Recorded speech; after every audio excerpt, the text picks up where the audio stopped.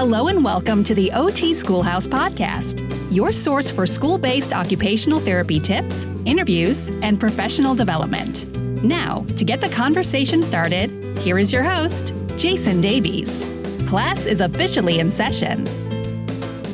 Hello, OT practitioners, and welcome back to another special OT month edition of the OT Schoolhouse Podcast. If you listen to episode 96, then you know we are working our way through the ABCs of school-based OT. And today we are diving into letters G, H, I, J, K, L, and M. NLP, no, we're not going to get there. That's next week. Last week, we touched on letters A through F. We talked about administrators and OT assistants. We also talked about letter B for behavior, letter C for Common Core state standards, letter D for determining services, letter E for evaluations, and F for FAPE, free and appropriate public education. Be sure to go check out episode 96 if you haven't already to get those first 6 letters, and then we'll continue on today. Or you can just listen today and then go back and listen to episode 96 if you'd like. We're doing 4 episodes this month. This is the second episode in our OT ABCs of School-based OT month, special month. This is our month. It's OT month. We get to celebrate. We get to promote. We get to talk about how wonderful our profession is. So with that, let's go ahead and dive right into letter G. Letter G for us today is going to stand for guardians, as in the people responsible for the little ones we serve, right? Sometimes it is the biological parent, but other times it is not always the biological parent. As we discussed in episode 93 of the OT Schoolhouse Podcast, we talked about kinship families, and that is a real thing. As our foster families, right? We are not always talking about the parents. So we need to be mindful about that when we are writing our report. If you know it's the parent, that is perfectly fine to use that terminology. But you may want to potentially shift your templates over to use the term guardian to make everyone feel included. And that way, when you're sending out paperwork, a guardian who is not a parent might not double take when they see that word parent. You know, I'm sure they see it over and over again, and we can make them feel a little bit more comfortable by using that term guardian potentially. All right, so remember, not all of our kids live directly with their parents. Some have other guardians, and we need to be mindful of that a little bit and make sure we're using inclusive language there.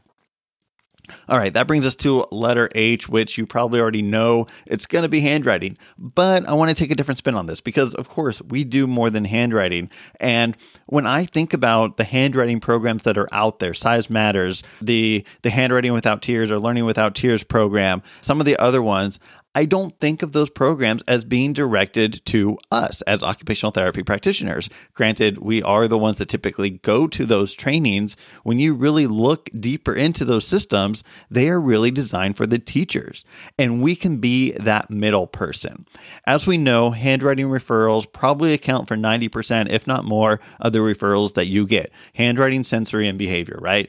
So what can we do with that? If we know that all of our referrals are coming in for handwriting, well, let's get ahead of the game a little bit. Let's introduce our teachers and our administrators and people at the higher levels of curriculum to handwriting programs. Let's let them know that, hey, we can save the district a little bit of money and help our students more if we do something about it. And so what can we do? We can introduce these programs to those people, let them know about them, let them see the research, and let them just know that they exist. Let them know how they can actually incorporate other parts of curriculum within handwriting, right? A lot of the handwriting programs, they're not just about how to form letters, but they do also bring in the outside components of typical language development and English language learning, right? They don't just talk about or just don't promote handwriting itself. They bring in other factors. So I'll give you a quick example how I actually used RTI in order to bring a handwriting program into a school that I was working at. As you have probably heard me say, I started with one teacher and it grew from there. So I went to that one teacher who I had a student with handwriting concerns in her classroom. And I went to the teacher and I said, hey, you know what? If this one student has some concerns with handwriting, then there are probably other students in your classroom that might have concerns with handwriting as well. How can we support all of your students in your classroom?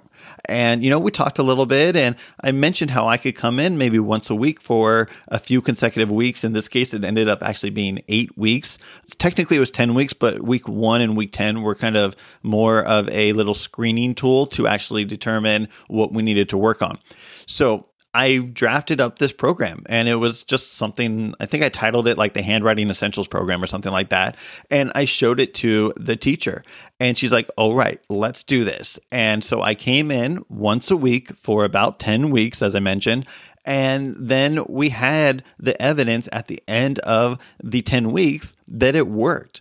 We had a writing sample from kids at the beginning and a writing sample from kids at the end that we're able to compare and see, hey, overall, there was improvement over these 10 weeks. From there, it was super easy to get administrators and other teachers on board. As soon as you can make something happen with one classroom, it's amazing how quickly others will come on board. And so from there, I ended up doing the handwriting program in another classroom, and eventually, talking with the administrator, she ordered a curriculum for all the K through 3 teachers for handwriting, which was quite awesome. And that all happened within the span of about a year and a half. So it can happen quickly. I mean, relatively, right? So that's pretty awesome. Again, just start with one teacher, one handwriting program, and well, who knows? Maybe you'll end up reducing your amount of evaluation referrals for handwriting by supporting those teachers one time or a few times in a year and a half. It can happen. All right. So that brings me on to letter I, and letter I kind of goes along with what we were just talking about. I have I for in-services. And why that's going along with what I was just talking about is because if you know handwriting is a concern within your schools or in your district, then why not create an in-service to support those teachers? Create something that's going to help them, help their students, and ultimately potentially send you less referrals. Now, when it comes to referrals, I have 3 very simple, very actionable steps or recommendations, I should call them. First is that be sure that you talk to your teachers and ask them what they want and need. We might see that they need handwriting, but if they don't want handwriting support, then they're less likely to implement it. So talk to them. Talk to your kindergarten, your first grade, your second grade teachers, or whatever grade that you want to do this in-service for, and say, hey, what do you need help with? Second, keep it short. Teachers don't have a lot of time for in-services. Oftentimes, their contracted day is only about 15 minutes before school starts and maybe an hour after the school day ends. So there's not a lot of time for them to learn from you. So set the time ahead and keep it short. We don't need to give them a lot of information. We need to give them useful information, which then leads to the third and final recommendation for an in-service: keep it actionable. They don't need to know all of the research behind handwriting. They don't need to know whether there is a lot or no evidence behind weighted vests. We just need to give them the actionable steps that they can use, that they actually want to learn about, and do it in a quick manner. All right. So that's 3 recommendations for conducting your next in-service. I do teach a little bit more about in-services in my A to Z school-based OT course through my RTI module there, if you'd like to learn more. And that brings us to letter J. This is a fun one, and it is J for Jungle Gym. That's because the Jungle Gym is the most underutilized area for occupational therapy treatment, right? We often say that we can't do sensory integration. We can't do sensory strategies because we don't have swings and whatnot.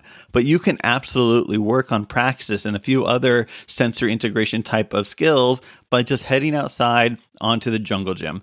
Now, I know a lot of them look and are a little less fun than what they used to be back in the day when people, got hurt on jungle gyms because they weren't as safe, and we could do a lot more, but they're still out there. There's still a lot of stuff to use. The slides, right? At recess time, the aides are out there saying, hey, don't climb up the slide. Don't do this. Don't do that. But when we go out there one-on-one with the student, then we can actually promote some of that stuff. Of course, we need to let them know, hey, you can only do this because I'm with you right now, and this is a treatment type of setting, or this is a therapy-led session.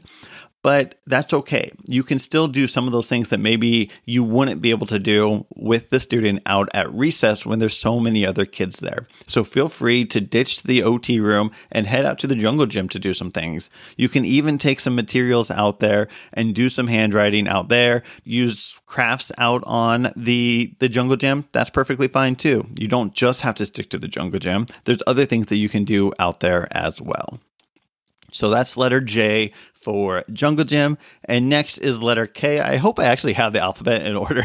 That'd be really funny if you're just like, why did he do J before, I don't know, I or something like that. Anyways, letter K, we have kindergarten. And, this is the only grade level that I bring up here within our time together going through the ABCs of school-based OT. And that is because I feel like kindergarten is an area that every OT should be a part of. Every kindergarten teacher has always appreciated what I have brought to the table for them. And I love working with them. They are so open. They have I feel like they just have a bigger picture. They typically understand that, kindergarten is a hard time to work on academics, but we are setting the groundwork for these students for the rest of their educational career, if not even further, right? And so our kindergarten teachers are always open to any ideas that we have. And I would recommend that if you're going to do that in-service that we talked about earlier, start with the kindergarten teachers. Ask them, hey, what are you seeing in your classroom and what can I help with? Now you can do that in-service. And you know what? They're going to love you for it, that they might even invite you into their classroom to do that handwriting or whatever type of, I know, a little early for handwriting, but whatever type of help that you might be able to provide in the classroom using an RTI type of mentality, they might welcome you in with arms wide open to support them. And as an occupational therapist, maybe this will help you in the future by then having less evaluations because you're supporting the students at such a young age when their brains are malleable, when those synapses are pruning, and there's just so much learning going on, whether it be based on academics, play, whatever it might be. So talk to your kindergarten teachers. Ask them what you could help them with. Find out what they need, what their students are struggling with, and provide that support that they need. All right, so we have two more letters today, letters L and M. Letter L is laws, L-A-W-S, laws that we have to follow as practitioners within these schools.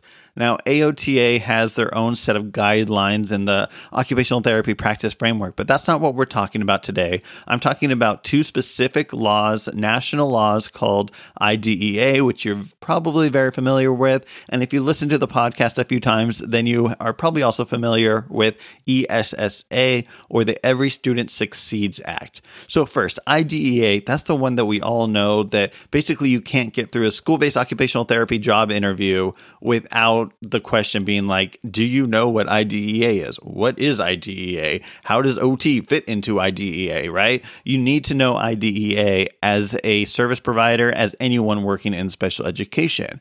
IDEA is what governs IEPs, and that we must support our students to access their free and appropriate public education, right? FAPE, which was actually our F for episode 96.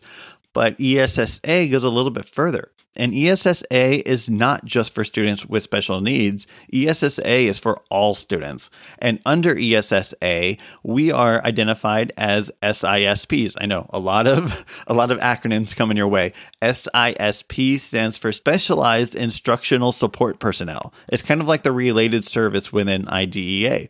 But as an SISP, a CISP, if I can say that right, as a CISP, we are able to support all teachers, not just those in the special education realm, and not just students in the special education realm, all students as well. So ESSA, that is our way to get into RTI a little bit more.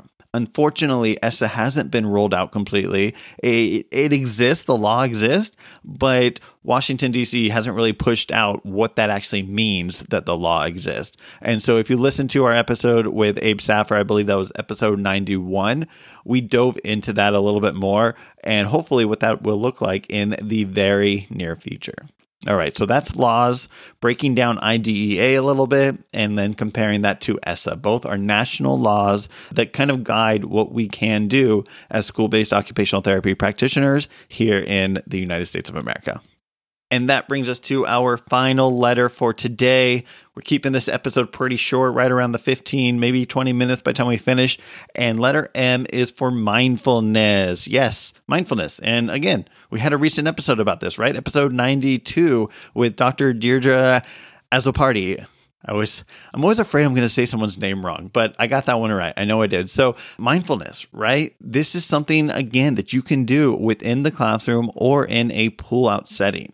You can talk to your teachers and say, hey, you know what?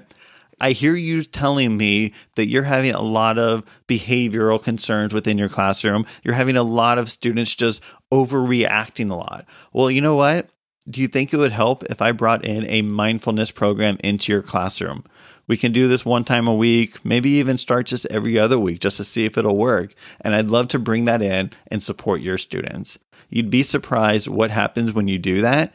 And then 10 weeks down the road, how many other teachers you have saying, hey, you went into Mrs. Jones' class and did this mindfulness program. Do you think you could come over and do it in my program too? Or in my classroom too? You will be surprised. It's amazing what happens when we start with that one classroom, whether it be handwriting, mindfulness, whatever type of program you want to do. You can make game changers with starting with one teacher. Now, why mindfulness? Like I said, maybe you are talking to the teachers and they're saying that my students are just out of control this year. They're so fatigued from all the Zoom that when they came back to the classroom, they are just overwhelmed and things are hectic, they're crazy, and I need help. Well, that might be your key in and say, hey, you know what? I can provide some mindfulness activities within the classroom. And then look that up. Go take a class on mindfulness. Find out what you want to learn so that you can support your students within the classrooms on your school. Remember, your caseload is not your students. You are directly responsible for providing IEP services for those students, but every student on campus is your student. Just like every student also is the first grade teacher's student. The first grade teacher doesn't go out onto the playground and only watch her kids, right? The first grade teacher goes out onto the playground and watches all the kids. And the same thing applies to us as school-based occupational therapists or practitioners, OTAs, right? We are not there just for our caseload. We are there for the entire school. All right, so that is our 7 letters for today. We had G, H, I, J, K, L, and M, guardians, handwriting, in-services, jungle gym, kindergarten, laws, particularly IDEA and ESSA, and M for mindfulness. So thank you so much for sticking around with me on this ABCs of School-Based OT Month special episode of the OT Schoolhouse podcast. This has been episode 97, and I really appreciate you being here today. If you want to see all the letters, or at least all the ones that we've done so far, on the website, you can head on over to otschoolhouse.com/episode 97. When you do that, you're going to see all 4 episodes, well, at least once all 4 are published. Right now, you'll only see 2 if you go there right now. But if you're listening a little bit later, all 4 episodes will be published, and the entire ABCs of school-based OT will be there. So you can see every letter and how it kind of relates to school-based occupational therapy. So I hope to see you over at otschoolhouse.com/episode 97. And yeah, until episode 98, I will have a great week, and I hope you will as well. So take care, and I'll see you next time. Bye. Thank you for listening to the OT Schoolhouse podcast. For more ways to help you and your students succeed right now, head on over to otschoolhouse.com. Until next time, class is dismissed.